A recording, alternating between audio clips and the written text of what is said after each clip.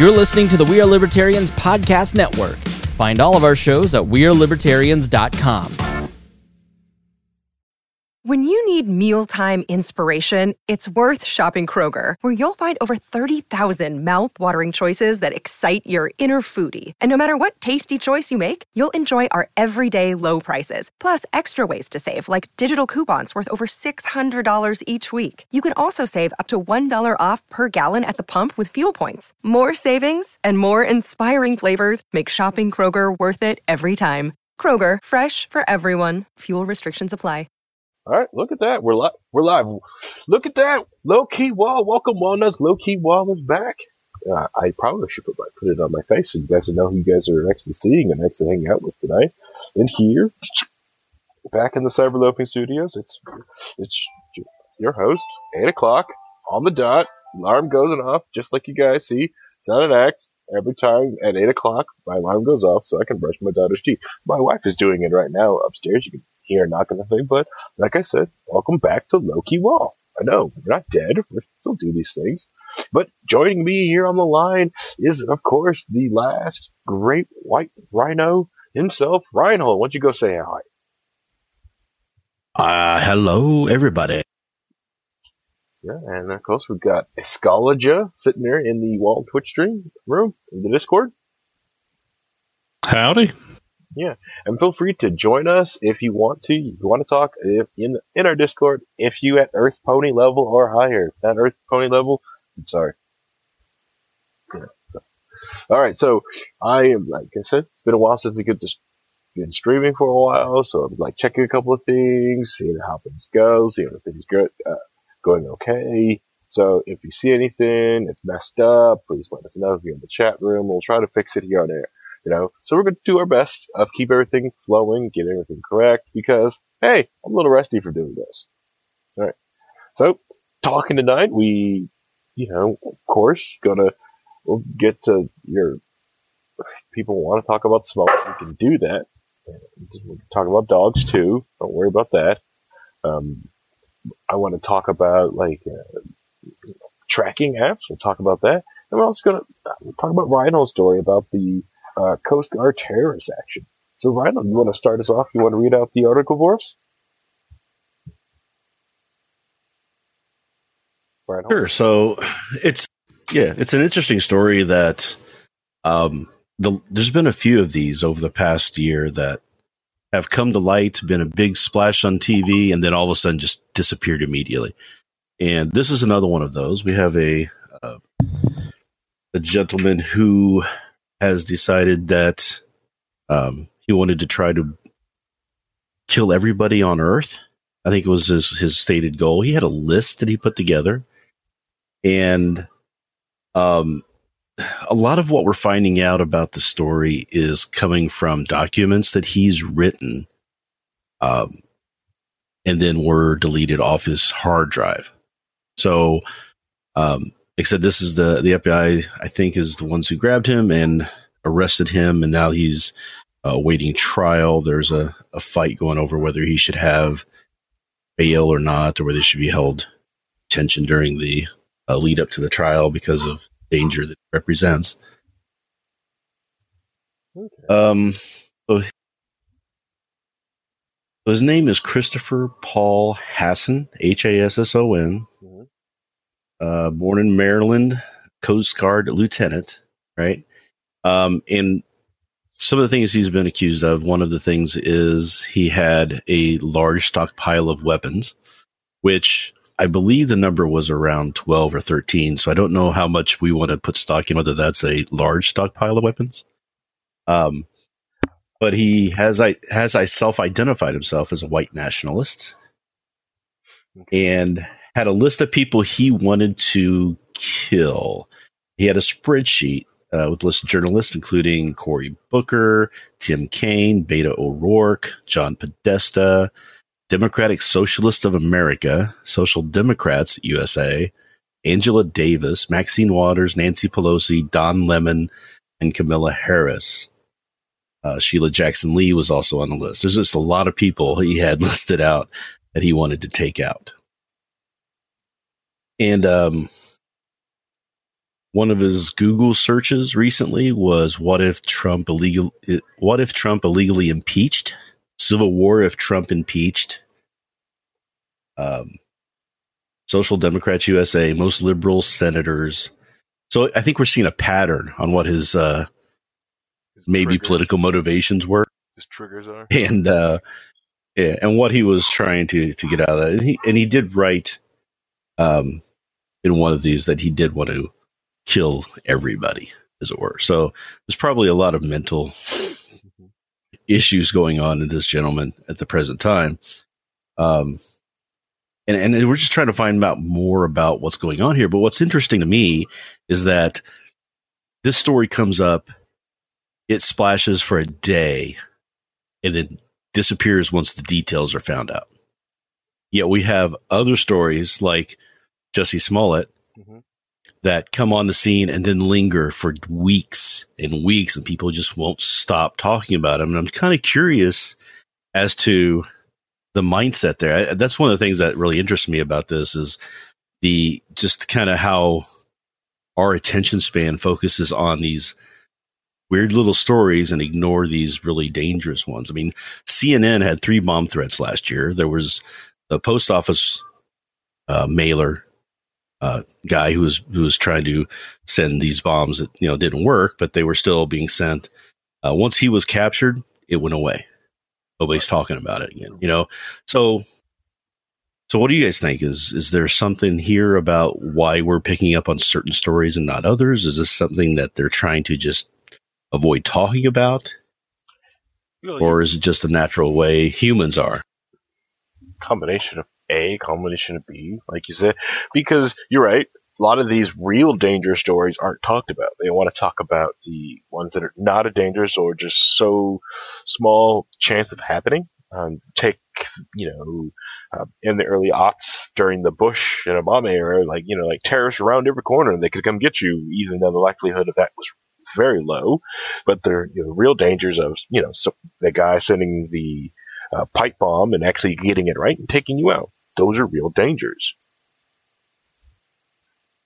And he seemed like he was on the move to try to do something. I mean, so this doesn't seem like idle stuff. Like, it's like musing one night thinking, I wonder what this would be like, or if I should look into this. But this is like something he seems to have been planning and probably good to go through. He took inspiration from the Norwegian terrorist Anders Behring Breivik, and then the abortion clinic bomber Eric Rudolph. So he's definitely got a type of things he was after and looking. So,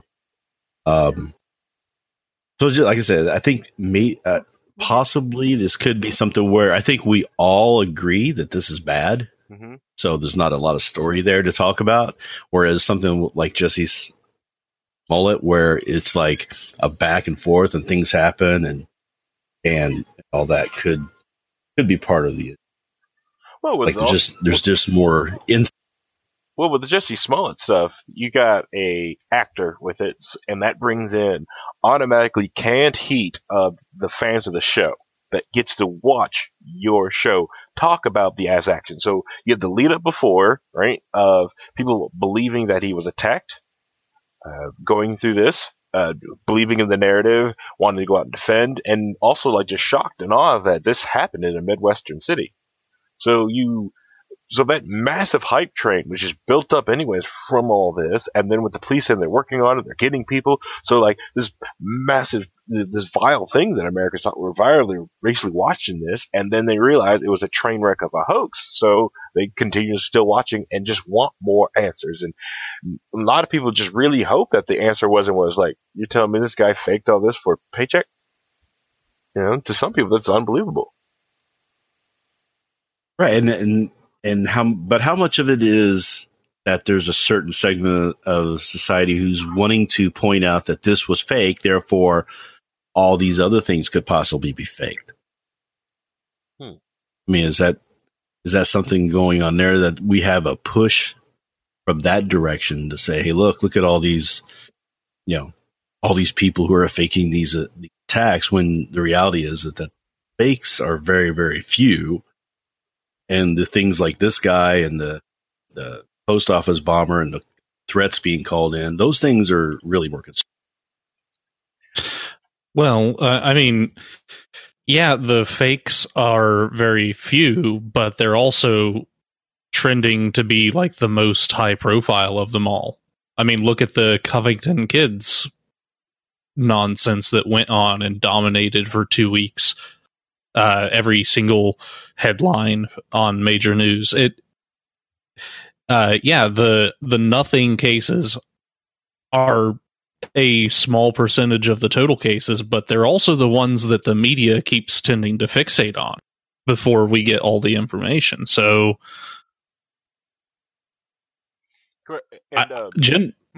generally my rule of thumb is if it is a crime of this type that is reaching some sort of fevered mass, whoever's behind, like, somebody's pushing it, and it's probably a weaker case than the one that you don't hear about in the news. It doesn't make sense though. If they were trying to push the narrative that Trump supporters are dangerous, wouldn't they be talking about the mailbox bomber and the Coast Guard guy just constantly? Because that's the narrative they can get along with. There's meat there. Correct. There's a lot of meat there, but there's meat, but the Jesse Smollett is shown proven canned heat. He brings his own canned heat of the show. And that's the other problem. Oh, it's a white supremacist with a bunch of guns. Unless you can put some, it's some unknown white guy. It really doesn't have anything. And then with the pipe gun, they captured him. It was exciting for the time, but now it's all like procedural stuff. It's kind of pretty much boring. There's not much speculation to go on with those. With Jesse, like, we can right, and that's go on this and talk for hours. Right, and I think that might be part of the issue there too, is that you've got the people who are wanting to push back and say, "Hey, look, this is the media trying to be fake. This is the media trying to push a narrative," and then there's a back and forth that goes on there. Whereas these other stories, everybody pretty much agrees this is wrong and scary, and nobody wants to. There's no other side to fight on that one, so there's no media interest at that point.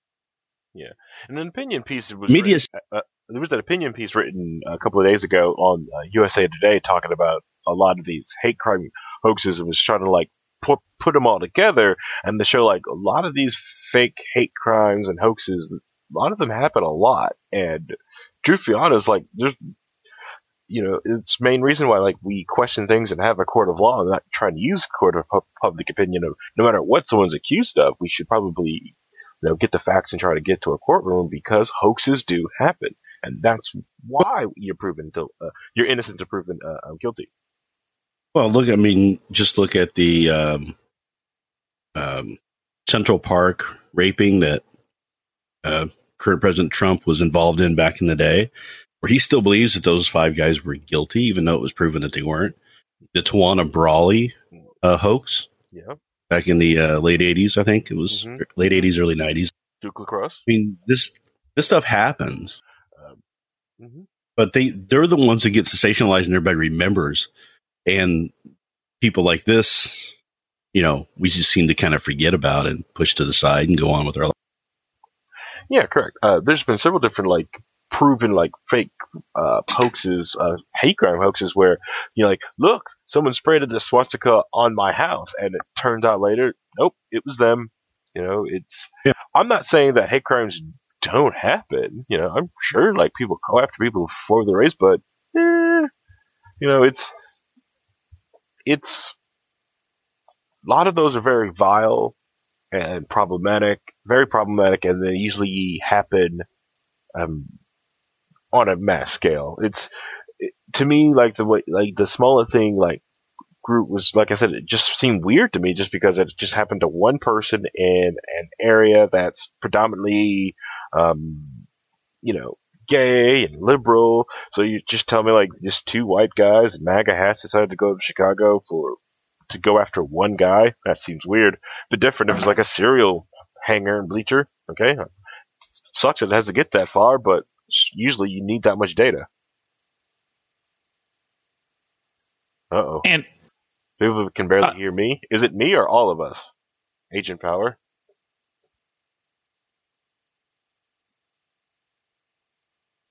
You can keep going. Keep talking. so, yeah, Oh, me? Okay, I'll look at my microphone. like, I want to know exactly, like, how Clorox is supposed to enter into this as part of the hate crime. Like, I have never... Is that a thing, or was that just this bizarre detail that was added to this I don't even know particular... what you're talking about. Well, where they were supposedly... Yeah, where they were going to pour bleach on him. Oh, I don't know. I mean, Like, the whole attack seems like it was just a fever dream that he invented, right? I mean, it's like a bad actor who doesn't know how to write a movie trying to write a screenplay where he sends himself a note a week earlier that's like cut out letters in a magazine that you would see in movies from 30 years ago. I mean, this is the guy wasn't in his right head at that point, I don't think. Yeah, so he's feel like he just went into a writer's room like, hey, I got a great, idea for a script, and rewrites it, and then like, dude, this is the biggest hump of garbage I've ever seen. Right. Somebody who's like, you should not write screenplays.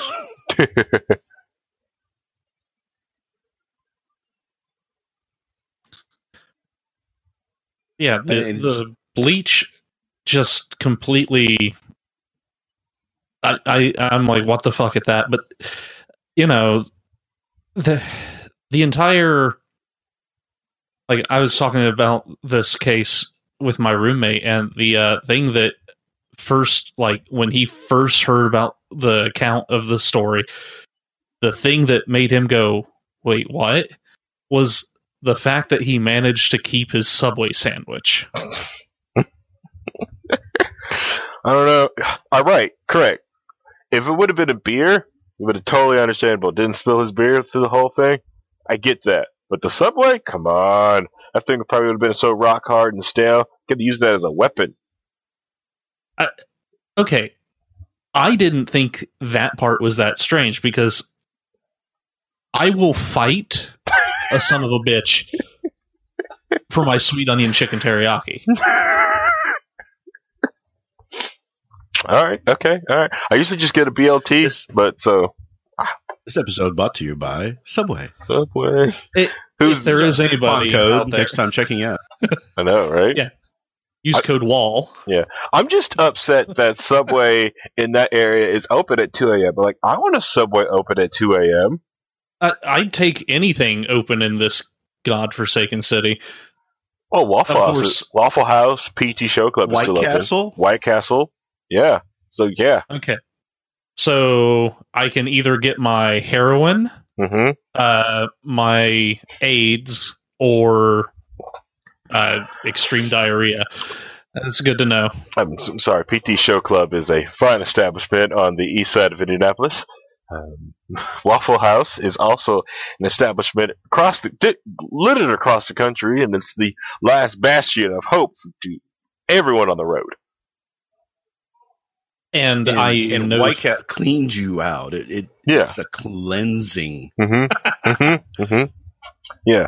Well, yes, it's cleansing. No, I've known people that have worked at Waffle Houses, and those are stories for another time. I know. I feel like all I want to do is open up a Waffle House and go, this is like Waffle House, but we're cleaner. That's it. I love Waffle House. You should. I spent some time working at a truck stop, and they have some restaurants that are a lot of fun. And stories I could tell, but not on here. I just want one that's clean. Is that too much to ask? That's all I want. It's cleanliness. I hate going there drunk because I'll start spouting off of health code violations. Is that wrong? Is that wrong of me? Is that wrong what I do? But anyways, back to the the hoaxer thing. Statist. What?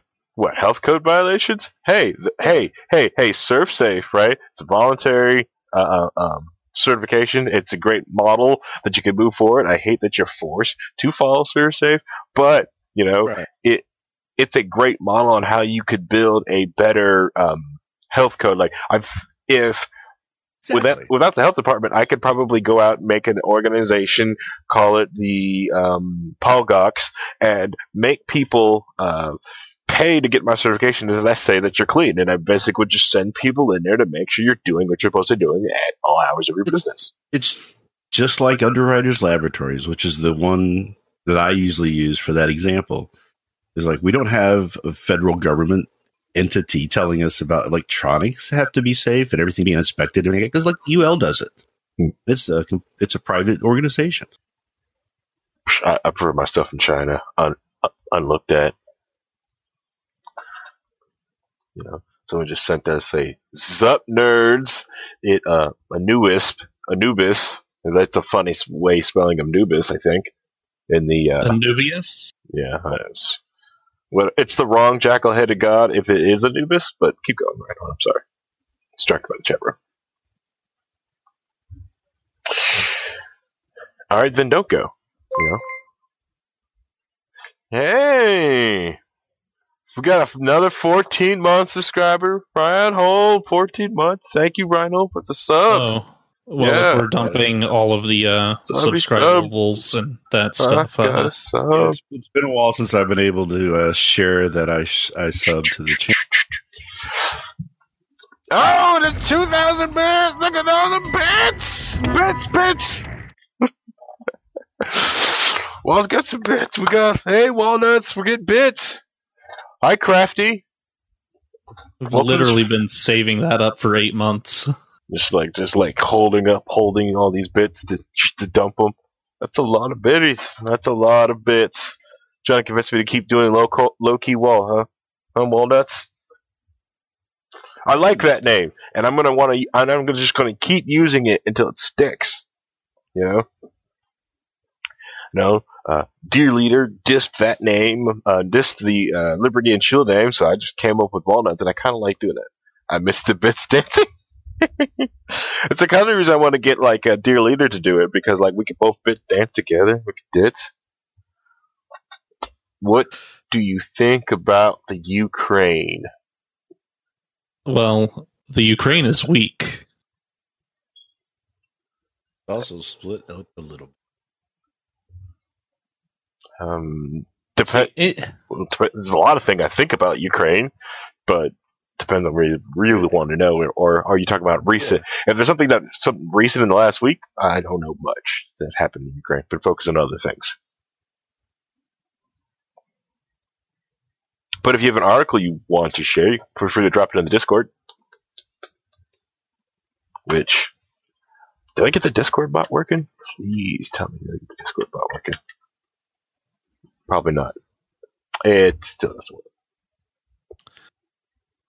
Well, if we were wanting to do Ukrainian news, the Ukraine has begun the impeachment process for their president. Wait, this was the president they put into power after the Civil War and takeover and coup? Speaking of coup. Mm-hmm. Speaking of the coup here, yes. Shh, not a coup. Remain calm. There is no coup. There is no coup. What I should do is speak out to the other League of Liberty and let them recognize me as the new Dear Leader. Yes. Yeah, but what would your avatar be? Which super friend?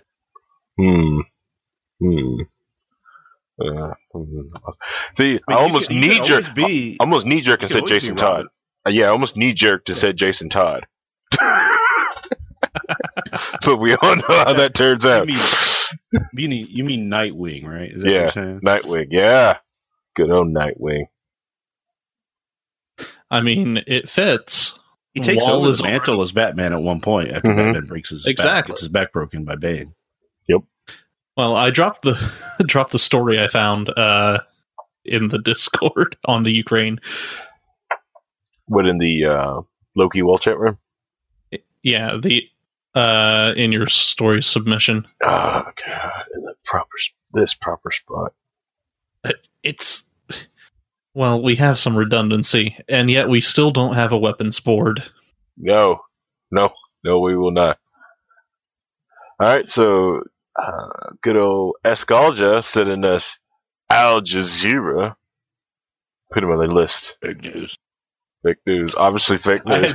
I had the conversation with my wife yesterday because she was like, here's this great story, and she sent it to me, and I looked at it. I was like, you realize this is Al Jazeera, right? And she's like, no, it's from this AJ Plus. I'm like, yes, that's Al Jazeera. She didn't believe me. She had to go look it up.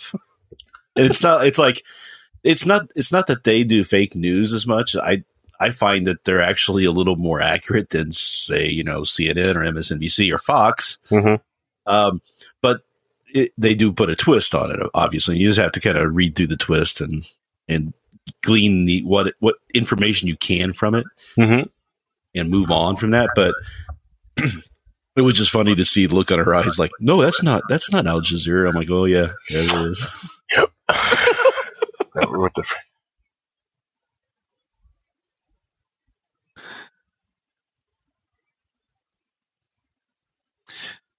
But yeah. So Crafty, tell us what you thought. I mean, what did you think about the initial Civil War to begin with, and the implementation of the current government that you have in place? Is that something that you were for, or were you against at the time?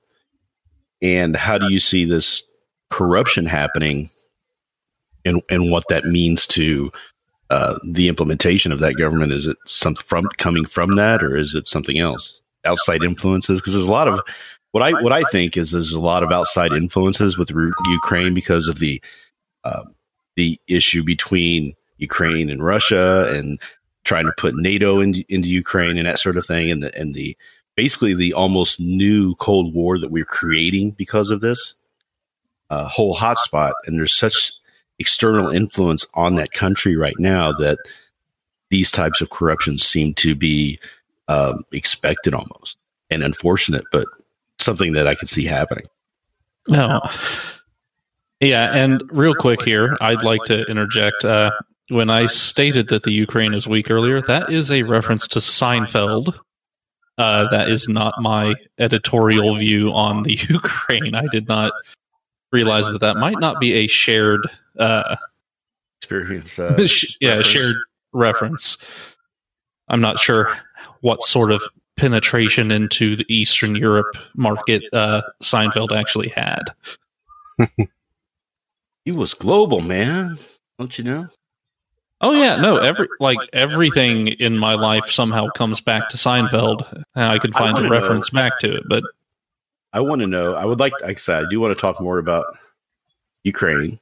Hopefully, Crafty has heard that and is typing a response and let us know, because I'm really curious. But also, I want to make sure that we sometime tonight talk about the main story of the week, and that is Gaga Cooper. Gaga Cooper. Okay, well, I'm taking actions now behind the scene to ban Reinhold from life, from everything. This is what Twitter's talking about. It's like trending on Twitter right now. My God, this is what news is. This is the state of our news media. No, like you were asking earlier, like, well, why does this style of story disappear? And all these, because we're busy worrying about Gaga Cooper. What's all right? As we wait for Crafty, what the heck's the Gaga Cooper? You know the movie that just came out recently, A Star Is Born. Bradley Cooper, Lady Gaga were in it. It's a great thing, right? No. Last week, Lady Gaga separated from her fiance, and then at the Oscars on Sunday night, they did a duet of the song from the movie Shallow, mm-hmm. and everybody is saying the way they sang it, you could tell that they're in love. Now they're shipping this, and they're trying to make it the new Bradgelina or whatever silly little name that they're coming up with now. I guess is Gaga Cooper. even though Bradley Cooper has a partner who was sitting in the chair between Lady Gaga and Bradley Cooper when they were in the audience, right? They're acting, guys. They were acting this way because that's what they do, because they're actors. Jeez. But it's like the biggest news right now. It's hilarious. Oh, man. All right. So, Crafty did respond back. It's like no choice. You can't influence anything. I think it's like a big bosses are playing a game and we are their pawns. I do not like our current president. For example, he's a businessman and he has his companies still in Russia. An example, our enemies in terms of war, still money is everything. Huh. Yeah. So, and I'm guessing that is part of the grounds for the impeachment. Yeah. So, I mean, it's a very difficult situation in the Ukraine because they're basically being eaten away by their larger neighbor, and Putin definitely has imperialistic designs on. I don't know if I agree with that, but I mean, now that part of Ukraine did ask for help. Well, did not want to be part of the new government. Mm-hmm. And you got to understand, Russia is trying to make sure that NATO is not put on its border, right? Correct. It doesn't want missiles sitting on its. Remember how big of a fit we pitched when they tried to put missiles in Cuba? Mm-hmm. This is their Cuba right now. So yeah, they're very upset about what's going on there, and they're trying to influence it. I understand why they're doing it. I don't think it's because he's trying to expand the size of Russia. Because Russia's pretty large, anyways. Right. He's trying to push his influence, just like the United States does on everywhere else. Mm-hmm. But I can understand their motivation behind it. You know, whether it's the right way to go about it or that stuff, that's all different discussion. But I don't think it's just that he's sitting there with rubbing his hands together, going, "I'm going to take over the world." I'm sorry, but the annexation of Eastern Crimea, Eastern Ukraine, and the Crimean Peninsula to me just echoes of the Sudetenland. Bear in the lead. Well, I mean, understand the people who live there were identified more with Russia than they did Ukraine to begin with. It was an arbitrary country formed at that point. They saw themselves more as Russians than they did Ukrainians in that peninsula. And when Hitler annexed large chunks of Czechoslovakia, there it goes. They were ethnically very. Czechoslovakia have a vote that said they wanted to separate from Ukraine and go, or from Czechoslovakia and go to Germany, or were they just rolled in with tanks? Because there was no Russians in Crimea. That was all Crimeans, freedom fighters. They may have helped them with some money and logistics and things like that, but that war was fought without Russian troops.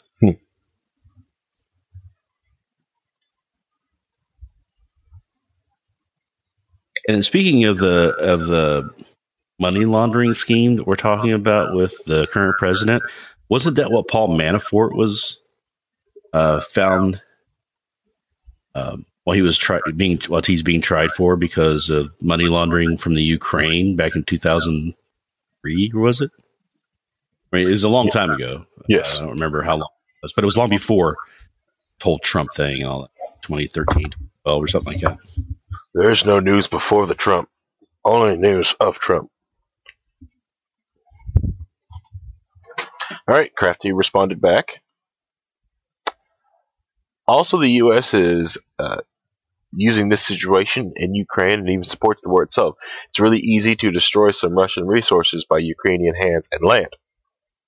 Right, and Ukrainians want. I mean, there's a whole segment of Ukrainians who are and not necessarily the normal rank and file people there, but there are some actors in Ukraine who have infiltrated into the Democratic Party, and especially into Hillary's inner circle, that want us to go to war with Russia, and they're trying to use Ukraine as that mechanism to do it. The United States is trying to push NATO into Ukraine. It's just a big, ugly fight going on there, and I think it would be best if both sides would just leave it alone and let them deal with their own thing. Because this is what always happens when the big players start interfering in these little countries. You end up with banana republics. It's like we did with Honduras. It's like we've done with most of Central America.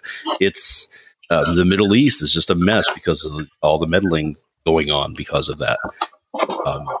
So I see this as just the next hotspot, the next focal point for those proxy fights, as it were.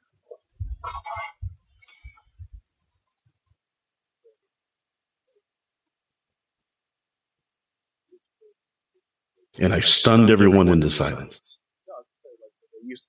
See it as you're just. Sweet. You're cutting in and out. Was I muted? Oops. Yeah, you're muted. Oh, oops. Was I saying that it's more of a good way for them to fight each other, or just positioning? So just in case you do something, well, whatever you want to do in the future doesn't matter. I've got my missiles at your border. You don't have any at mine. I have that at yours. I finally get to hit you. You know, and that suits in that sort of way, political way that large countries punch each other. They jab these little faint jabs. What Russia missiles do they have that are that close to United States as Ukraine is to Russia? Exactly, they just don't. And it's a nice callback to when the Russian submarines were getting super close to United States border. Yeah. There was a plane that was shot down for that. Oh, they shot a plane down? It was a airliner. Hear about the airliner getting shot? It was back in the 80s. Yeah. Pretty nasty stuff. It was height of the Cold War. Mm. Mm-hmm. War in the 21st century, this is crafty, by the way. War in the 21st century, whenever we are part of Europe, don't know why we have no support at the very beginning. It's likely artificial, created, fake, but I don't know why do people enjoy watching and doing nothing. It's complacency that doing something can sometimes be more chaotic and unsure than what's currently going on. So the comfortable known is better than the scary unknown for a lot of people. So they're willing to just take it. And that's the unfortunate reality. And the other part is too is it's kind of a arbitrary country that was put together, just kind of like Iraq was kind of thrown together and arbitrarily bordered. Right. I mean, that should have been 3 different countries. There's too much internal strife and too many different segments that should be, separate from each other. Kind of like the Eastern Crimea and the area of Ukraine probably should have been separated as countries. This happens all the time, and especially in Europe with all the different wars and everything that's been fought for centuries and centuries over there, is that people just start making arbitrary borders. Correct, and Belgium only really exists so Germany and France have somewhere to work out their issues. But there's a lot of different, because of the colonization of Africa by European powers, most of the territories in that country are completely jacked up and don't make any sense. So now it's gonna be interesting to see what happens, because China's making huge inroads into Africa. Yes, they have. So that is going to be an interesting scene to see play out. So how are the other world's powers going to respond to that, and what's going to happen to the state of Africa has already been decimated for decades of fighting because of this, because of the big players wanting to get in there and do this, and now you've got China entering in the mix. I just don't think it's going to get any better. Right, but that's part of China's massive goal is to open up trade routes, and they are trying to get to make sure when Africa gets more industrialized, that they be able to have easier trade routes with China and not go anywhere else. Let's see, Crafty responds, "Thank you for your comments. Really enjoy listening to you. What about the situation in the U.S.? Do you like Trump? Any problems you are struggling with?" Ooh. So, Reinhold, do you like Trump? I am not the biggest fan of President Trump. I find him to be a boorish populist who has a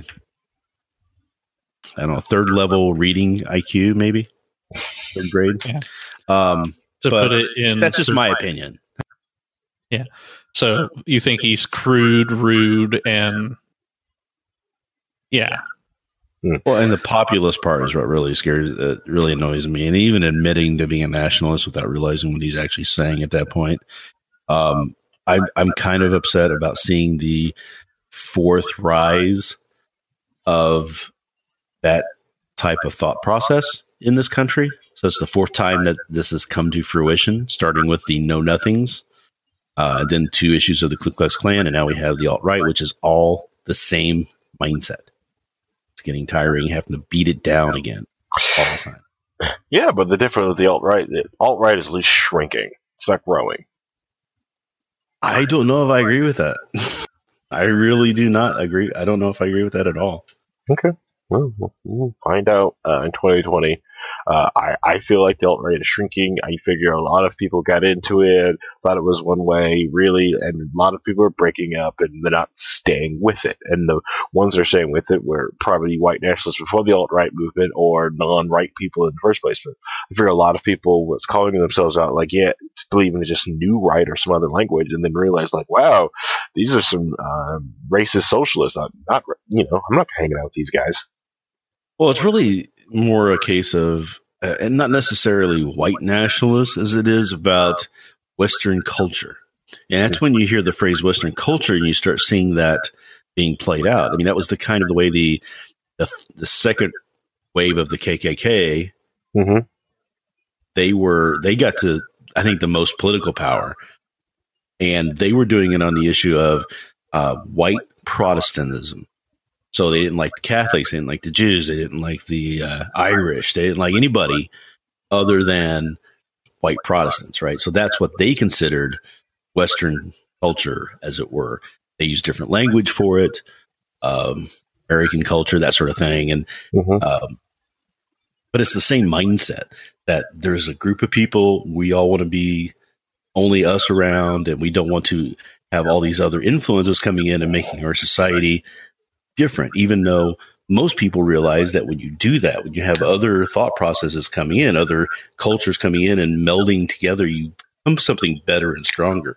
It's like when you don't want to marry your sister and then continue that down the line like they did in the kingdoms of Europe, where they all started having weird genetic deformities because there's nothing new being introduced into it, as it were. Become stale. Understandable, to keep everything flowing and mix up. So it's like I said, it's a lot of it like based off of fear. Once again, like we've talked in the past, it's just fear. The shutdown, Crafty replied, I heard about shutdown in the U.S. Is it true? Can you tell me some details? The quote unquote government was shut down. Most of that was just non-essential workers not getting paid and having to go up because of budget talks. It wasn't really like a shutdown. Government really didn't like shut down or nothing really stops. It's interesting to see how much of the government was shut down that was considered non-essential. And it's like, if they're not essential, then why do we have them at all? Right? Correct. Yeah, correct. State government still functioned. Police, fire, everything was still functioning. Yeah, it was something like a tenth of the federal level of government wasn't getting a paycheck. Yeah. Well, I don't think, no, they weren't, none of them were getting a paycheck. They were being forced to work, though. And that was the funny thing, was that you're being forced to work, but you're not getting paid. So they were complaining about that. But then you find out that all of these government workers belong to these credit unions. The credit unions were giving them interest-free loans to get them by until the shutdown was over. So they were all just complaining about it. It was all political. I mean, that's the whole thing. Yeah. Okay. Unfortunately, what it is, and this is the problem, is that we have a Senate and Congress that doesn't want to do their jobs. And that's what's always frustrated me ever since the 70s. When in the 70s, they instituted the War Powers Act, and they instituted the Emergency Powers Act, right? These two things happened in the mid-70s, and it was basically Congress signing away their job to the president and say, okay, you do what we are supposed to do, and then we'll just okay it. How's that sound? And then the president now has these powers that he's not supposed to have. And becoming a king-like figure in our government, because Congress doesn't want to stand up and do its damn job. Mm-hmm. And now they want to do their job against Trump, which is hilarious. Well, they're still not doing it, though. That's the thing, is that they can they just threaten all of this right now, and they won't get together and get off their butts to do it, because they know that then they're going to have to do, they're going to have to do their phony baloney job.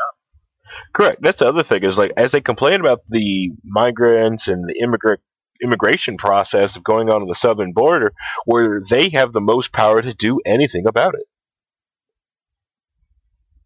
It's Congress who would, if need be, craft the treaty with the Mexican government to allow free travel between the United States and Mexico. They could easily could have crafted that. Right.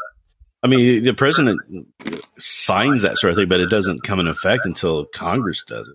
So. Right. Yeah. They could easily brought that to the table and talked about this, even like some sort of word migration thing where, yes, you can come over and work, you have to pay U.S. taxes, and you have to go back. They could have did tons of different things, but all they did was complain because it helps them get reelected, which was sad. Because that's all they care. Mostly they care about. I know it's kind of cliche, like politicians only care about being reelected, but they only really care about being reelected. By the way, here I think we have another person in the chat. Hey guys, it's Hody. How y'all doing? Hody Jones. You are spot on, Harry, because I have thought about this before, that they have two solutions for the borders, and one is doing their jobs and creating some treaties at the federal level, which they have the power and the authority to do. Yep.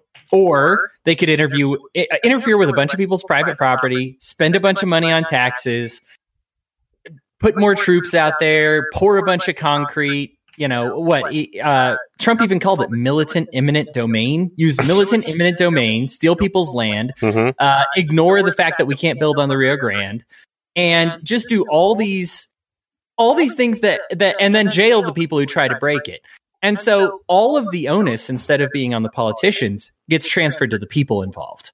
It's a complete, this is on you. The solution that they're looking at is we're not going to take care of it on our end. We're going to do some things, though, that makes it so that we can arrest you if you try something on your end. Right. Yeah. Everything, like you see, a lot of those the congressmen they'll complain about is like they're the ones with the power to do something about it, to put something to the floor and actually do something. Yet they complain about everybody else and that they should do something. And there's usually people who are ill-informed that believes, no, only the president could do these things, and that's part of the issue there. Yeah. All right. So I'm glad I was I was thinking the right thing. Before I thought I was crazy. Like, you know what? Can't Congress just they could fix this before this even happens? They could just fix all this, or made sure it never even got to a head like this. And the strange thing about it, is that, considering that Social Security is a freaking Ponzi scheme, we need the migrants coming in here and paying into the Social Security system and not collecting that money and going back. What's going to happen if we cut all that out and we have fewer people in the United States, and then the boomers start retiring in about 5 to 10 years? We're in trouble. Social Security is going to fall in on itself. Everybody's worried about welfare. I mean, why are you trying to protect welfare when you're going to kill Social?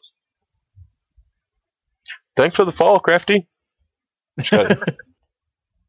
The money, if you follow the money, and we have this, the FAIR, the FAIR Institute, they've got their set of stats that says, hey, here's how much we have to pay per immigrant. You mean their lies? Okay, so yes, I want to start there. So we say, okay, these are lies. Their numbers are inflated. We don't like their numbers. If you look at their numbers and delete the cost of deporting them, they contribute less to the debt than the average American citizen. Yep. Just bottom line. And that's using their numbers, which everyone says are lies. And I said, you know what? Use their numbers. They cost us less than the average American citizen until you factor in the cost of trying to kick them out of the country and sending people to bash down their doors and kick them out of the country. Until that point, they're costing us less. Everybody in the United States is costing us in debt right now. It's just the way it is. It's the way things have been set up. It's awful. Of course, we want to fix it. But they are doing less damage than we are. I've made that point before. If you want to, if you're really worried about how much money is being spent on welfare, then you should take all the people who are on welfare who are citizens and kick them out of the country. And by the way, Hody, if you're chewing, I can hear you it's coming across the mic. Sorry about that. But we get the, kick them out and to let the immigrants come in because they cost us less and we would be better off financially. If that's your goal, to be better off financially, you're going about it wrong by attacking the wrong people. Yeah. You're directly attacking our GDP producers. And that's the number one, wealth management or wealth measurement barometer in the country is by GDP production. You go after them, our country is poorer as a result. If we didn't have these ridiculous systems that force them basically to be a debt, they would be more of a profit than the majority of us cubicle workers. And I'm sorry about chewing on ice cubes. All right, Crafty had to go, but he left with this last message was, okay, guys, need to go. Want to speak to you more, but I have some work tomorrow at 4 a.m. here in Kiev. Yeah. Kiev. Yeah. I thought it was Kiev. Kiev. This is how it's spelled differently. Yeah. I'm bad with names, and asking Harry is going to be like...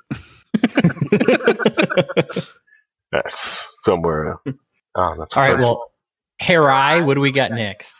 First off, it's Neo Dear Leader. Already had 3 other libertarian podcasts recognize me as new Dear Leader. So awesome! You're making a name for yourself, man. Congrats. Yep. And he also wanted to know if you have a wonderful day and goodbye. All right, so moving on here on the low key wall. We're going to talk about how to stop Facebook app from tracking your location in the background. Too long did not read. Uninstall Facebook. Never return. Is that it? We're done here? That's about it. I know nothing about it. Sounds like you got it. Yeah, that's the fastest way to do this, right? But I doubt most people want to do that. That's my method. Just think about it. If you just go and live in a cabin in the middle of the woods with no phone, who can track you? Well, depends on what typewriter you use, personally. So you've got to mix up your typewriters. Oh, sorry. Get a Selectra. And it's got to be a manual. It can't be electric because you don't have electric in the cabin. Right, yeah. Track you through the electric, right? I brought my portable Sears manual typewriter to Starbucks and annoyed everyone with it. I had a ball. As loud as the manuals were, though, the electrics were very the first electrics that came out. Oh, they were just. I should bring my typewriter to Wall one night and just sit there and start taking notes on it. That's how I learned type was on a manual typewriter back in 1870. 1870, got it. The other way you could also do this is don't run the Facebook app. Practice application minimalism, where you don't run don't load too many apps. Run everything in your browser. Just open up the browser and run the app.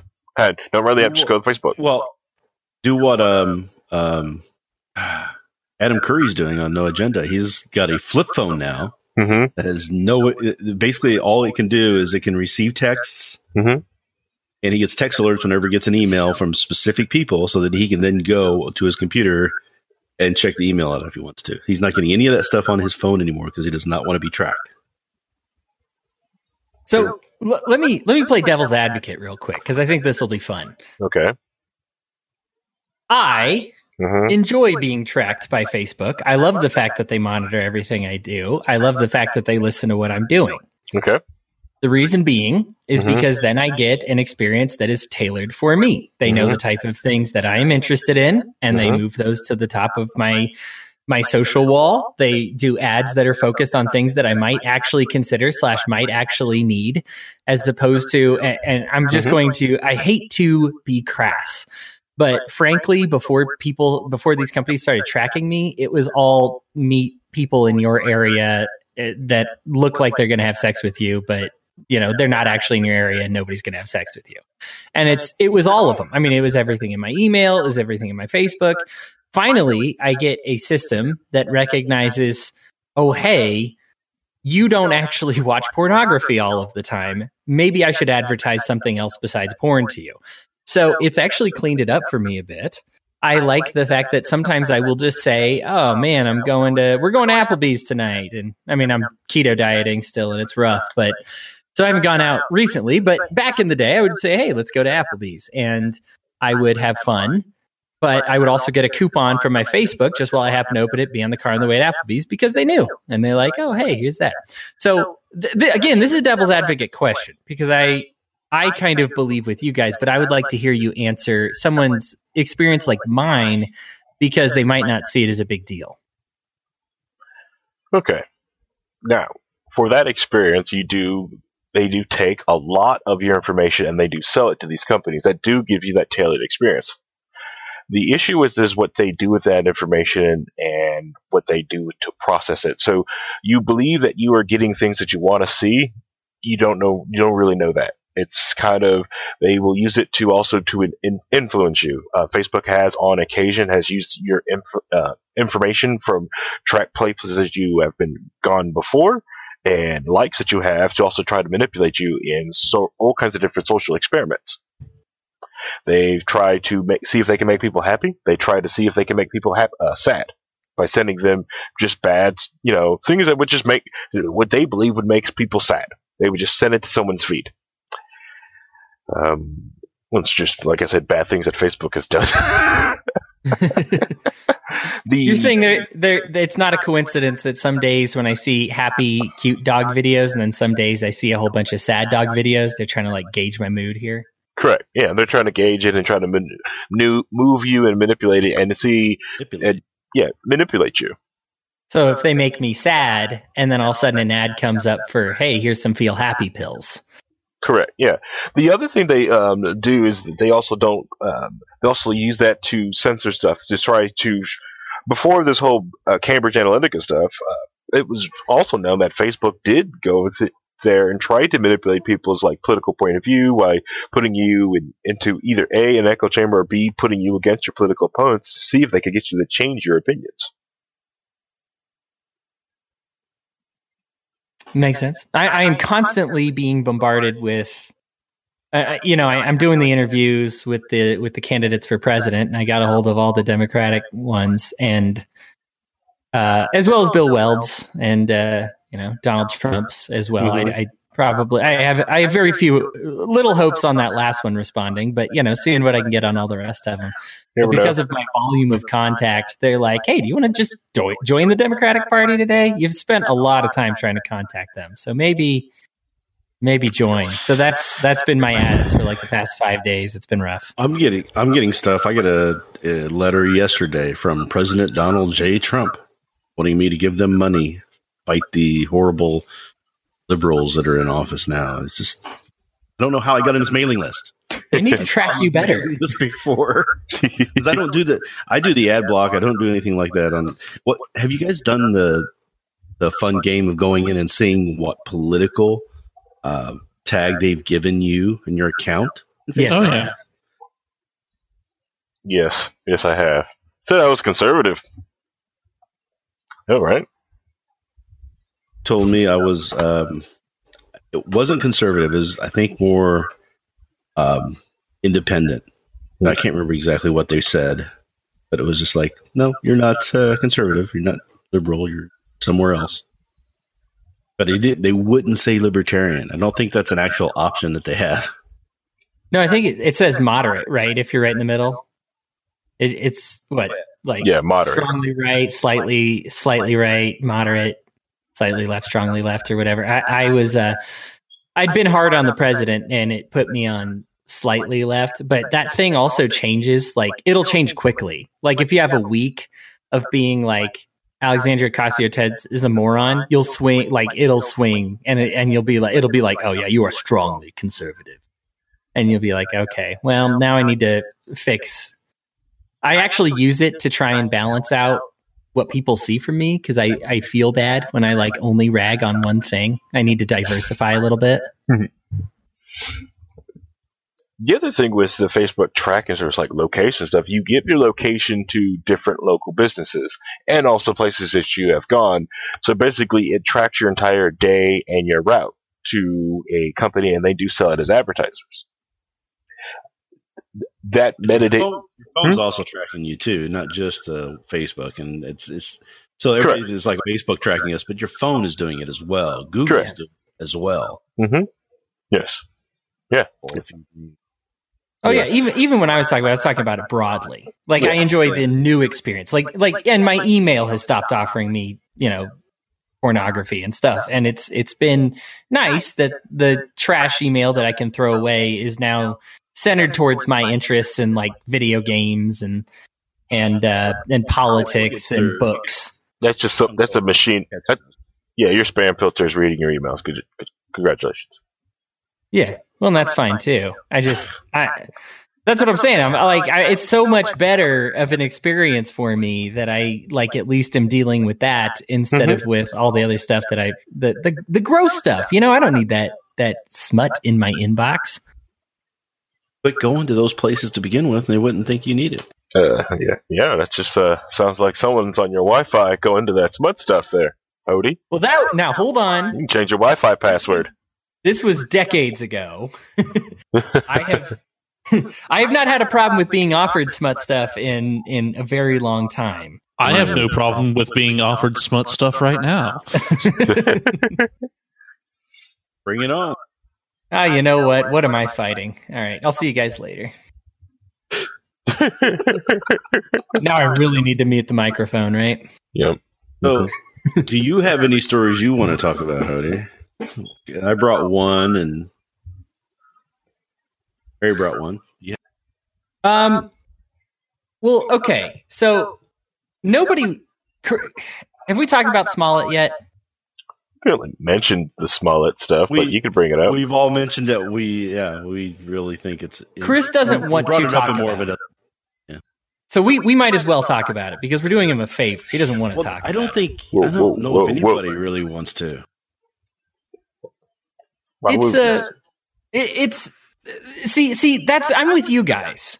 But I think the thing is we need to have a conversation to make people stop caring, because this is the exact type of thing that back when I was like a conservative and I probably was always a libertarian, but you know what I mean? I was always looking for a reason to dig on the left. This was the type of story I would consume. It would consume my life. Oh, yeah. And I'd just be like, this is everything. This is I love stories like this. This is who they are. This is who the liberals are, is Jussie Smollett. And so I guess I'd rather talk. I think the reason I want to discuss it is because I kind of want to discuss why we shouldn't care. Okay. Because we always talk about crappy people. Yeah. So why shouldn't we care about this crappy person? It's not so much that we shouldn't care. It's more a case of let's not try to make this one individual the poster boy for everything wrong with the whole political group. Right. And that's what really happens, and it's unfortunate that we do it this way. And I can go into a little tirade on my own about this. And so we live in an outrage culture. Now, I'm going to be doing a daily on this at some point, but so we live in an outrage culture where everybody just wants to be outraged about something, and it makes them feel better about themselves. And we've turned it into everybody getting 15 minutes of shame, which is there's a new song out by Tim Minchin. If anybody hasn't seen it yet or heard it yet, you should go do it. It's really good play on 15 minutes of fame that everybody thought they were going to get into. Now we are shaming people, making them so unforgivable on what they do that when we're the one that stumbles, now that it gets turned on us. So we have to start understanding that people are people, and nobody's all good, nobody's all bad, or very few people are all good or all bad. And people are just trying to do what they think is best. People are just trying to get by in their lives. People are just trying to make decisions and choices for themselves that works best for them. And sometimes they do the wrong thing. And it doesn't mean that they're horrible, rotten people. It just means that they're wrong in what they did and they should learn from it. But if we destroy them, which is what we tend to want to do, nobody's going to learn anything from it. But I mean, there are guys that I mean, is there nobody you're interested in destroying, Reinhold? Like, do you want to give me a glowing review about like Chris Cantwell or Joshua Smith right now? Well, Joshua Smith, I do not want destroyed at all. I've tried to help him. I've tried to tell him that he needs to learn more about politics and to watch what he's doing and become a better steward of libertarianism and not just, fighting his little fight, and focus on that narrow aspect of it, which is what he does. And Chris Cantwell, I think, is lost and needs help because he is wrong. He's way, way wrong. And, at some point you have to start saying, okay, we need to dissociate from him and everything else. I understand that. But does that make him an evil, rotten person that's unforgivable, that he could never turn his life around? He couldn't come out and say, look, I was wrong. I am no longer this horrible piece of garbage that I've been for the past 4 or 5 years. Yeah, I've learned my ways. Would people take him in and forgive him for that time period, or are they going to just label him and be done with him? Period. At that point. Okay. Before you continue talking about the crying Nazi, Hody, bearing the lead. Who are these two individuals? Joshua Smith is a representative at large of the Libertarian Party. And Chris Cantwell was a very prominent libertarian, and I believe he has even called himself a white supremacist and a Nazi before. But he is still, he still goes on like Free Talk Live and talks. It caused a whole fight on Free Talk Live recently when two of the co-hosts on Free Talk Live quit the show because Ian brought Chris back. Correct. After Chris went off the rails and became admitted what we all kind of knew he was a white supremacist. Ian felt that he had to tell him not to come back on the show again, and that lasted for a couple of years. Correct. And then recently he decided to have him back on in an after show, which caused the two people to bail out and say, we're not associated with this anymore. Then there was a big fight and who was fired and blah, blah, blah. It was just a big, ugly mess. Correct. One of those was Darryl Perry, who was former candidate for president on the Libertarian Party, right? Yep. He was running to be the... No, I think your response, Reinhold, is perfect. I'm sick of the hate. Like, I'm so tired of... I asked it as a loaded question because I can glean some good from both of those two guys that I mentioned. And then when Chris Cantwell starts going on Nazi stuff, I'm gonna be like, yeah, I'm not listening to this anymore. I admit that it's so much directed in the white supremacist direction these days that I probably can't listen to him anymore. But I'd be open to talking about liberty with him. I just am sick of what you talk about with the outrage culture. And I don't know if this is taking it to the next step or if this is more the fundamental building block that it grows on. But I've run out of hate for everybody. For me, it feels like love is an unlimited supply. Like I can be fascinated by somebody and find them interesting, and that can go on forever. Whereas hate, I just wear out. It's not necessarily love. It's more just understanding that, okay, so AOC is not my favorite person as far as politics goes. I'm not going to hate her, right? I mean, she's just doing what she thinks is best. She's wrong. I believe that she is very wrong in her beliefs and her assumptions and the things she's done. I will try to convince her she's wrong. I'm not going to think she's a horrible, bad person. It was the same way I felt with like George Bush and Obama. They were wrong on what they were saying and doing in a lot of areas, but they felt like they were doing what they thought was best. right? So how can you hate somebody for that? Just you can disagree with them. You can say that there's something wrong with them and that they can't figure out that they're wrong. Even Trump, I don't think is a horrible person in regards of just being a piece of trash that should be unforgiven and kicked to the curb completely. He's got a lot of deficiencies, but let's focus on that. So, like, there are people who are willing to think that he colluded with Russia in order to win the White House because they hate him. The facts don't show that. The facts aren't there for that. And I don't believe he actually did anything like that. So I'm not nobody will say that I'm a Trump supporter in any way, shape, or form. I don't believe. I've not mixed you up with a Trump supporter before. But I will defend him on that aspect of it because I think he's getting a raw deal on that side. Right?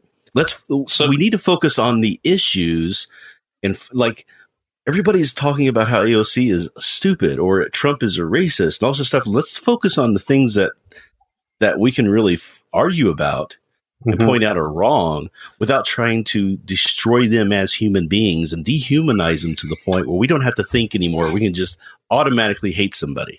And that's what our culture does now. So what I'm hearing is that Reinhold is going to vouch for Trump.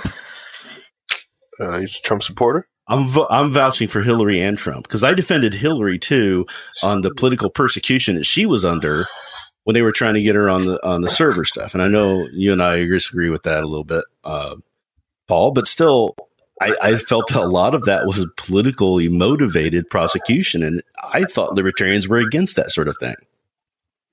I have a tough time with there are certain characters. So, like, let me take Smollett for instance, and if you work backwards, it's funny until it's sad because you start today and you say, "Oh, he's going to jail. Why is he going to jail? Because he paid some people to beat him up. He wrote him a check because he's a moron." And he doesn't know that you don't write people a check to beat you up if you don't want it to get traced back to you. And then he also fabricated an email that he sent to himself. And then it was unwinding this knot, right? And then it looked like it was because of money, because he wanted more pay on the show. And then they started unraveling that knot. And when you finally got down to the basis of it, why did this whole thing start? Oh, because he had a drug addiction. Well, aren't we compassionate on that? He did something awful, but he's famous. Frankly, I know people that have done worse things in my personal life, been addicted to drugs. The only difference is they're not famous, right? Like, we kind of hit on that earlier. With his own money. I mean, how many people steal from their own house? You know what I mean? Or steal from their parents to finance their drug activity. At least he's stealing from him. He's borrowing from himself and his own reputation. And so I think, like with Smollett, I feel for the guy. Yes, he did something awful, and it's hilarious. So I love talking about it because I think it's hilarious and stupid, and all those good things. I get an entertainment value out of it. But also with this, I am compassionate on what happened to him. I think there's a difference, though. I mean, I think there's a difference where we can say, hey, this is hilarious, and you're an idiot, and we're going to mock you a little bit without making it your unforgivable human scum. Yeah. Or this is the left, right? Or saying you are either side. Yeah. Oh, either side. That's what I'm saying. You can't. There's a difference there. So I think it's healthy to kind of point and laugh and go, okay, that's fun. Yeah. Really, you're really, and then let it go, and then let him get help, and then let him recover himself. I mean, it used to be that famous people would go through their drug addiction phase, do a bunch of stupid stuff, and then become reborn, go through rehab, and everything was fine. Everybody, I mean, look at Robert Downey Jr., what he went through. He was a mess for many years. Yes. But now he's the most beloved, one of the most beloved actors there are because he's talented and everybody loves him for that. So a lot of people don't get that in their lives. Just like we have people who are drug addicted getting put in jail, which they shouldn't be put in jail for being addicted to a drug. It's supposed to be unconstitutional by the Supreme Court, but they're arresting them for possession instead of actually using, which is a little mind game to get that through. Right. And then their lives are destroyed. They can't get a job later. They have a felony on their records. They can't vote. They can't participate in society like they used to. They can't get jobs. I mean, it's just the wrong way of looking at the human condition and people and the help that they need. If I don't show up to see the next Mission Impossible, does Tom Cruise feel like he needs to change religions? Yes. Like it's it's ridiculous, right? I mean, I don't do anything by not showing up to see it, right? It's just I rob myself of entertainment if it's any good, and he's not going to take it as, oh, this must be a referendum on my religion if I don't show up. I mean, those same people that are like, yeah, I'm not going to see it because of his religion are the same people that also showed up to see The Pianist in force, and we also know what that director was doing, right? So, now, Harry, I know you want to say something, but I do want to ask one more question to the group at large. Okay. Because here's the problem that I have, is because the Smollett thing, I feel bad for him. But then there's somebody that, like, gets people murdered and steals stuff from their desk and hides it and then gets caught. And at that point, I'm like, oh, man. Like, I'm having trouble feeling pity because what you did was clearly out of some self-preservation, and you went a little too far. Like, is there a point where you lose a little too much humanity, especially with politicians? Because I feel like at some point, I'll hear someone who graduated. The problem that I have with both Trump and Alexandria Ocasio-Cortez, they took economics. They are masters of it. They didn't go to these like little schools or take a small class or listen to it. So they say things where they know better. That and they know that this will have this effect, or this is what it will do. And it'd be one thing if they just package it in a pretty package, but they outright lie about the effects of the thing of their economic impact, both of them. So is there a certain point where we stop having, where's their compassion then? Do I still talk about them compassionately and say, oh, they're just lying because they really want their agenda through? Is it just because they feel like their agenda's right? I guess is the question I want to turn to the group. Well, I think they kind of believe that their agenda is correct, or that what they have been taught, they know better than. As in, they take it, they have interpreted it, they see it in a different way from their own experiences, and repackaged it out as this is what they want to do. And this is what they take with all past experience, plus, everything they want to do. And it's, and it's absent of what they were taught. But some people get taught things and get taught from other different schools, from different things, and just kind of want to go with it. Well, and part of the thing, too, is it's us versus them attitude that starts to permeate into political culture and politics. So you want to dehumanize the opponent and build up your own side. You end up getting put into these echo chambers. And the echo chambers start taking bad information and pushing it as good information, and it gets repeated and echoed throughout that chamber to where you start to believe it happened. Right? So you start to believe that it's the facts and the reality when you should know better.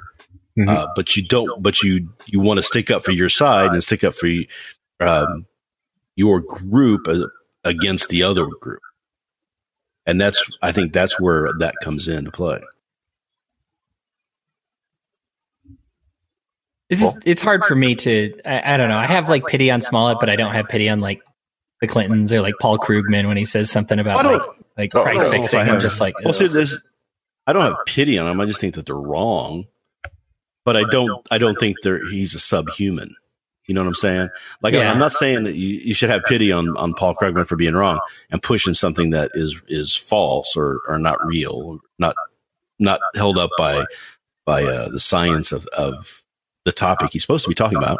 Mm-hmm. But I understand what he's trying to do. I understand his mindset. I understand that he's just trying to do what he thinks is best, even though he's wrong at it. And I would rather combat him on the facts, on the issue, and not try to make him the laughing joke. The laughing, like you can laugh about people and joke about people. And I think that's healthy to do, but there comes a time where you take it too far. And a great example in my mind, a great example in my history is Dan Quayle, right? Dan Quayle was not a stupid person, right? But he had a couple bad moments. He was unprepared for a few things, and he did and said a few things that weren't exactly the best for the situation he was in. And then he became the butt of so many jokes and so derided for that it became the reality that didn't really exist, right? A lot of the things that you've heard that Dan Quayle has said are comedians who have said those things, just like they're doing with AOC, where they're saying that she said this or she said that when she never did, because they're trying to make her appear stupider than she really is. Mm-hmm. They did the same thing to Dan Quayle. And I kind of knew Dan Quayle a little bit because when I had an issue when I was in the military and I needed assistance, we wrote to our senator, who was Dan Quayle at the time, and him and Rich Lugar, and they took care of it for me. And, it's frustrating when you know that somebody is not what people are trying to make them out to be. Mm-hmm. And you see firsthand what that can do. I mean, look what happened to another great example is Gerald Ford. Gerald Ford was not a bumbling idiot, but Chevy Chase didn't like him. So Chevy Chase made him out to be that on Saturday Night Live and admitted that that's the reason he did it. He wanted to make sure he would not get reelected because he hated him, and basically destroyed the perception that people have of that man because of that political agenda. So what you're saying is we should ban Saturday Night Live from doing comedy about presidents. No, I'm saying we should understand when the comedy is coming from a place of humor and good-naturedness and satire, and it's not coming from a place of trying to destroy the life of the reputation of somebody in the process. There's a line that I think gets crossed. Mm-hmm. And I don't know of any good examples really of that happening on Saturday Night Live lately because I haven't been watching it much. I don't know how far over the line they're going with the Trump thing. No one is. Both of their viewers are adamant, but I haven't met them. Well, the Kavanaugh hearing with Matt Damon, I thought was hilarious. Yeah, that was hilarious. Kavanaugh, that was funny because they were picking on everybody. And I saw another recent cold open where they had Trump on Let's Make a Deal, talking about the shut it down of the government, and they had all the suitcases senators on there. Yeah, that was great. The suitcases, and Booker going, "Vote for me, I'm running for president." It was just. It was funny because they were hitting everybody, but they were hitting everybody good-naturedly. They weren't doing it in a way to make them appear as less than human or less than forgivable or scum or anything like that. You know what I'm saying? Yeah. But because Saturday Night Live in recent history, they completely ruined most people's take over. What's her name? Running mate for McCain. What was her name? Palin. Yes, Sarah Palin. Yeah, because I can see my house from Russia. She didn't really say that. That was Saturday Night Live. That was everybody when they think of Sarah Palin, they think of Tina Fey. Yeah, and it's like that's. I really did like the time when Tina Fey was on and Sarah Palin came on and told her to get off the stage, and they were good natured enough to have that happen. Mm-hmm. Because they understood they were joking and. I don't think that they took the Sarah Palin stuff too far. I think that some of the people who were watching it tried to attribute what Tina Fey said as Sarah Palin and to Sarah Palin, which was wrong. But when Sarah Palin was nominated, the political communication that weekend was terrible. What they tried to do to her. I mean, there were people talking about. Her went after kids. They went after her kids and her kids' kids.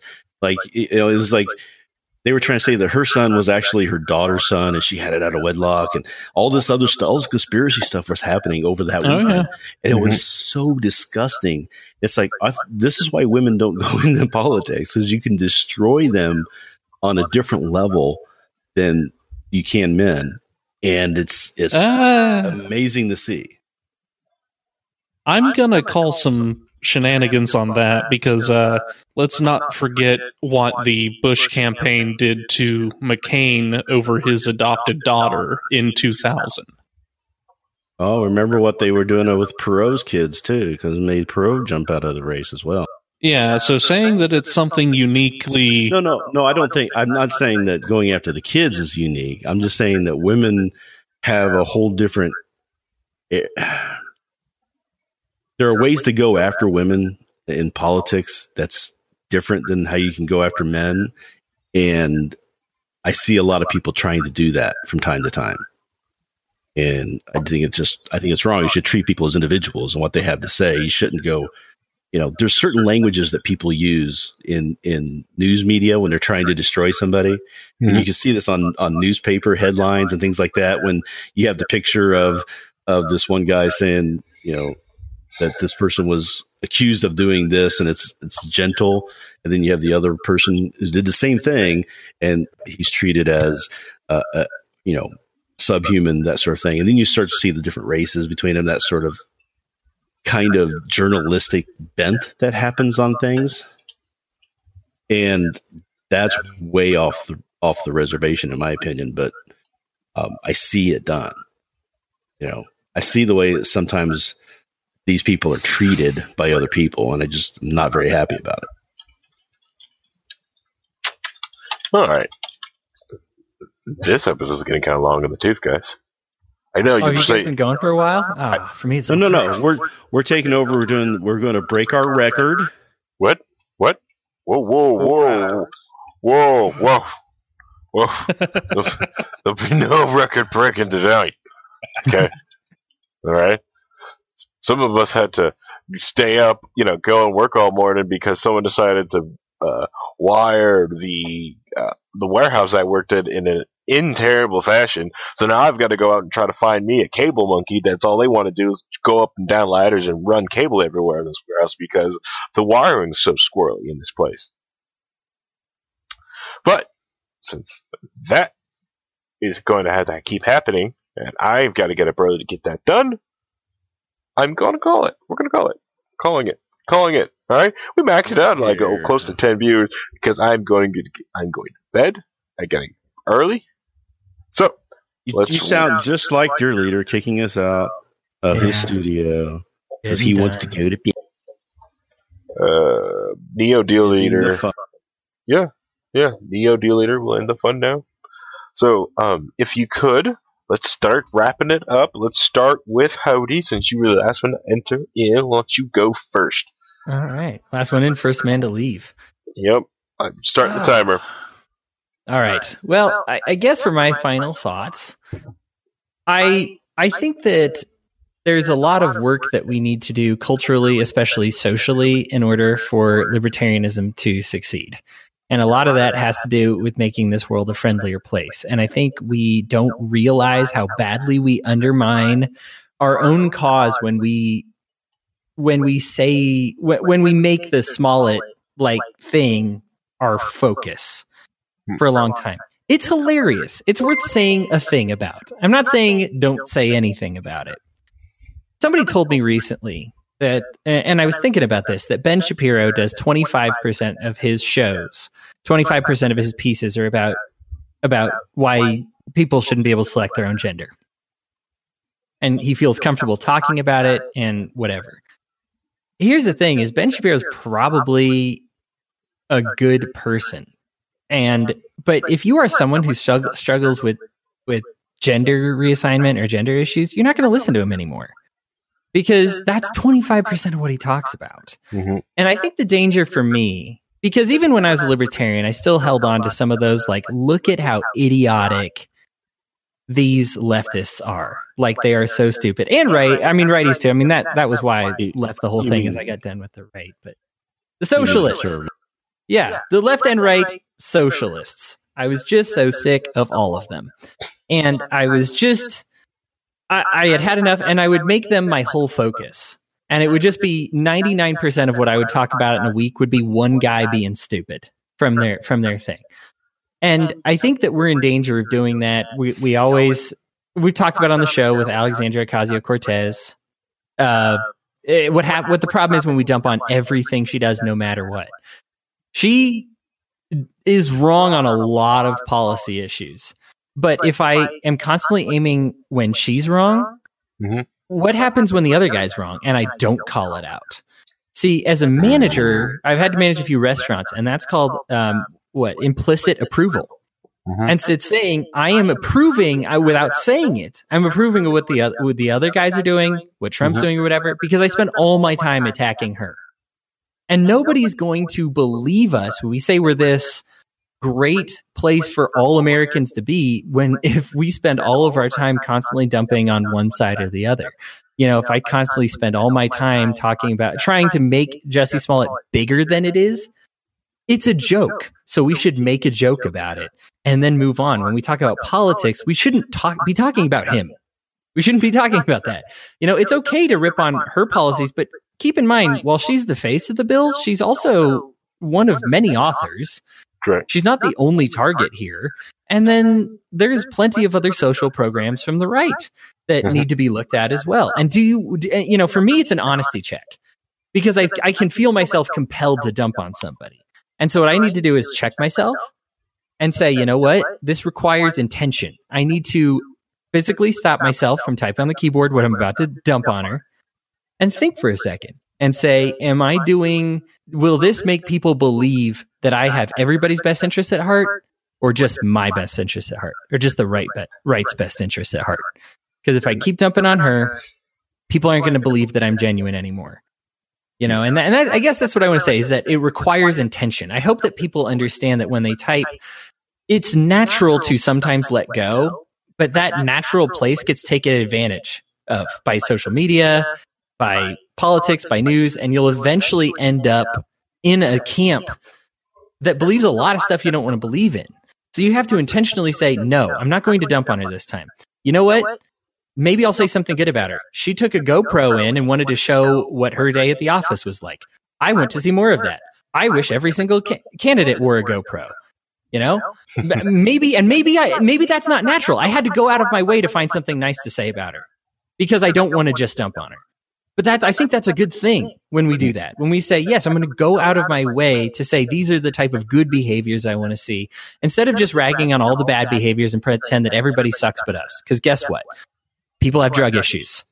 Okay, a lot of people have drug issues. So the Smollett thing becomes a little less funny to them when we just dump on it all the time. The race thing becomes less funny.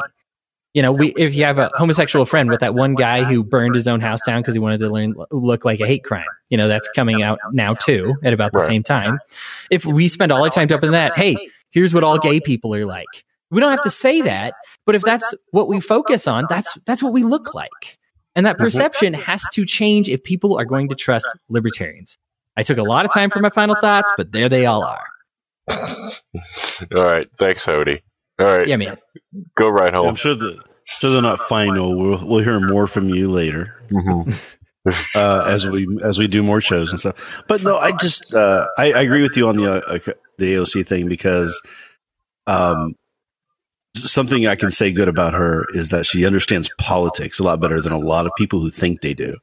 And a great example is that when people tried to attack her for the dancing video, and then she posted a video of her dancing going into her office or something like that. It was just like, that's how you deal with it. That's politics. That's how you should deal with stuff like that in politics. And she understands that far better than a lot of other people who think that they understand politics. Right. The person we talked about before, a great example. Right. So, but my kind of feeling is the same as yours, in that, Hody, that, we're trying to create a society. We are advocating for a society where people, rule, the societal rules has kind of happened. And then the normals and the mores and things like that happen naturally instead of being forced by government. But if we're not willing to do those things ourselves, if we're not willing to look past small foibles and errors in judgment and things like that on other people, then we're just going to create a society. We're advocating for a society that's just going to fall apart and break down if we continue down that path. We need to be talking about how we can lift everybody up. And be a good society to be in, and then that'll win the day over. Once we can prove that to people that this can happen, the more and more we prove it, the less and less they're going to need to rely on government to do it. That's how you scale back the government, by proving your case, not just talking about it. So, I mean, that's the only problem is that when you and I say that sort of thing, there's a segment of libertarianism that are going to call us liberals, left-leaning libertarians, socialists, because we care about people for some reason.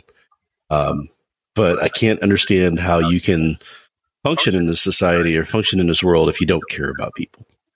And that's my final thoughts. I'm not going to take too much time, so give it back to you, Harry. Hits vape. Oh, more of those left libertarian Bill Weld likers. Anyways, good. All right, Paul, go ahead. Oh, final thoughts. Well, first of all, I'm going to say that it's been great to sit back down and have another low-key, even though it's kind of usurping the place of the big show for the week. But I've been trying to push for the last several months. Like, hey, we need to sit down. We need to do this. And I know things are busy. Well, I'm hoping we can keep up this little bit of momentum and do it more often. Because I've honestly missed having something that's a little bit less structured. Because the big show has become a very structured but very excellent program. And I miss being able to just kind of BS for a bit. Other than that, I don't really have a whole lot of thoughts. I do want to say thanks to Crafty, even though he had to go to bed. Very interesting conversation they brought up, and I hope that he keeps engaging with us in the future. And also, I see that Lychnar did drop us a sub, so thanks there, Lychnar. And that'll just about wrap it up for me. All right, thank you, Crafty, for the follow. Definitely thank you, Lychnar, for the sub of the channel. And I like the unstructuredness of Low-Key Wall. It's just a little bit more freeform, a little bit more fun, a little more hanging out. I do enjoy it. I'm hoping to have more time to be able to do these type of events. That's why I made the hiring choices I did at work, to make sure I can get some free time to be able to do this show. The other thing what I wanted to talk more about is what Reinhold said, is giving people the ability to come back after doing something that's wrong. That's why a lot of people give Ian Freeman of Free Talk Live crap for continuing to talking to Christopher Cantwell. But I see it as it's basically his only life preserver that is left. He knows he knows liberty left and right. He just got to he has to get through whatever he's going through, and the best way for him to do is to be able to talk that out, to talk with someone and have someone else. Is to shun him is just going to push him further down that hole. So I enjoy that Ian's strong enough to talk to him. I can understand people's frustrations with him. I would be frustrated with Cantwell if I had to experience him on a daily basis. It's bad. That's why I was kind of that sad that Ian brought my name up to Cantwell when he was talking to him about different black people who are in the liberty movement, other than just a couple people. There's actually a bunch of us. That's what I want to talk about. It's just like allowing people to come back. Once they apologize and really said that they do, it's okay. Let them come back. As long as they are truthfully, sorry and want to make a path and make for better. So that's my final thought on that. Thanks for coming to Low-Key Wall. Thanks for everyone who stayed and watched. You could have been anywhere else in the world, but you weren't. You were here on Twitch watching the live stream of Low-Key Wall. Thanks, Walnuts. I know I didn't post this on the FaceTubes, the Twitters, on the Instagrams, but you guys found us anyways, and that makes you awesome.